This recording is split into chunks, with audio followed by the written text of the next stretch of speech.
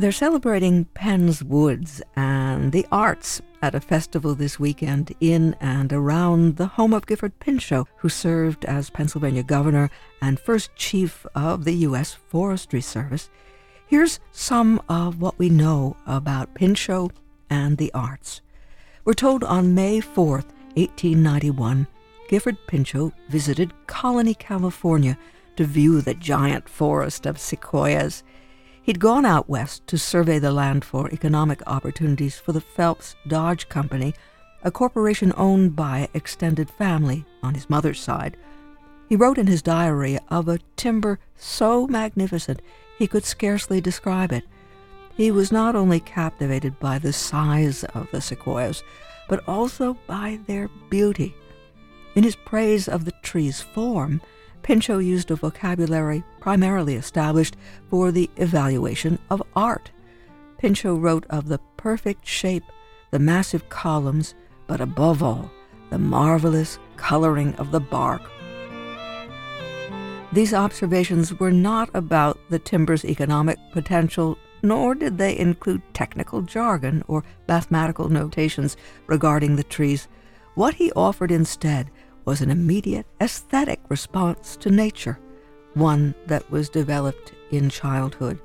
We learn that his parents supported numerous contemporary American landscape artists, including Sanford Gifford, for whom Pinchot was named.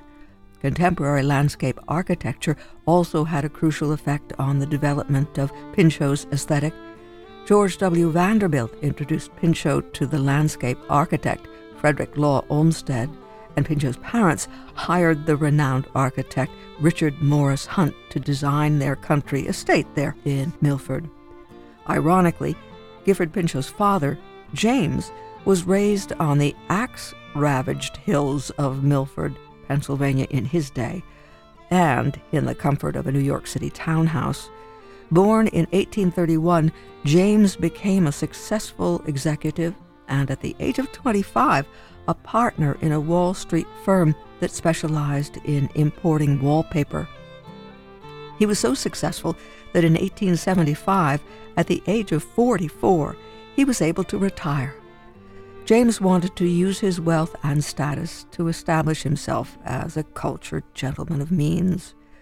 Gifford's aesthetic development benefited enormously from his father's retirement and the circle of artistic personalities and philanthropic causes that James pursued. James was an avid collector of American landscape art, especially the second generation of painters affiliated with the Hudson River School. He bought paintings by Eastman Johnson, Jervis McEntee, John Ferguson Weir, and Thomas Worthington Whitridge. The more money he made, the more art he bought, lending pieces to museums in the United States and in Europe. He was more than a client. To the artists he patronized, he was a friend and lover of the fine arts. James' friendships introduced Gifford to the Hudson River School aesthetic.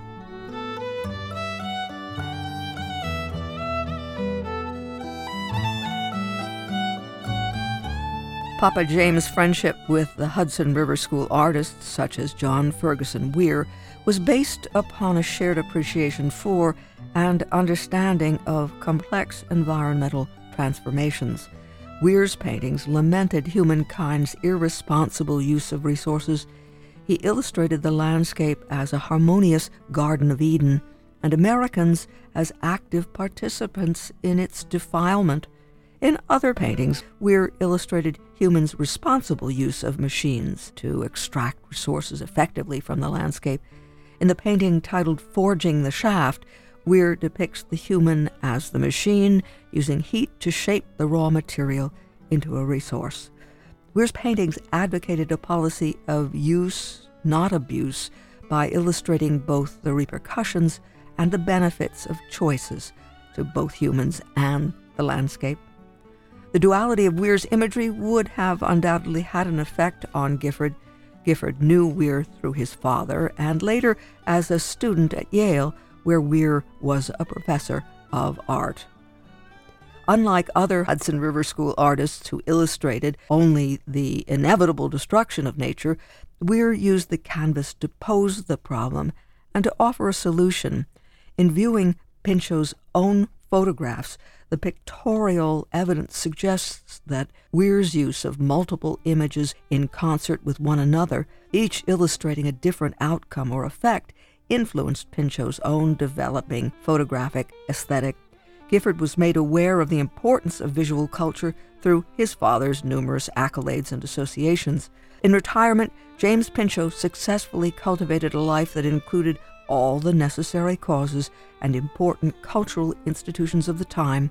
He was named a Fellow for Life to the National Academy of Design. He was an early subscriber to the Metropolitan Museum of Art. He took an active role in the establishment and funding of the American Museum of Natural History in New York. James also served on and was an important contributor to the Pedestal Committee for the Statue of Liberty. All that we learn from the study, Gifford Pinchot's Photographic Aesthetic, by Carly Shaw McGill of the University of Montana.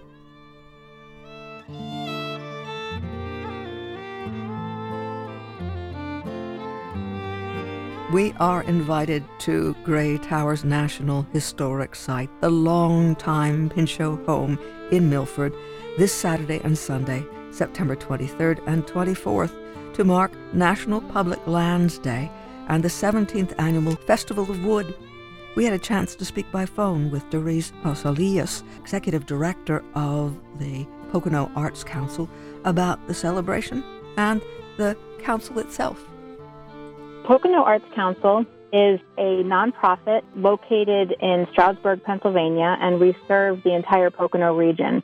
When we started out, we were Monroe County Arts Council, and after a number of years existing and working with the local communities, we realized that our reach was much farther than that, so we expanded and became Pocono Arts Council. And our mission at the moment, which has changed very slightly over the years, we just kind of reword things to keep us on track, is to ensure that the arts remain a vibrant cornerstone of community life throughout the Pocono region. And we do that a number of ways.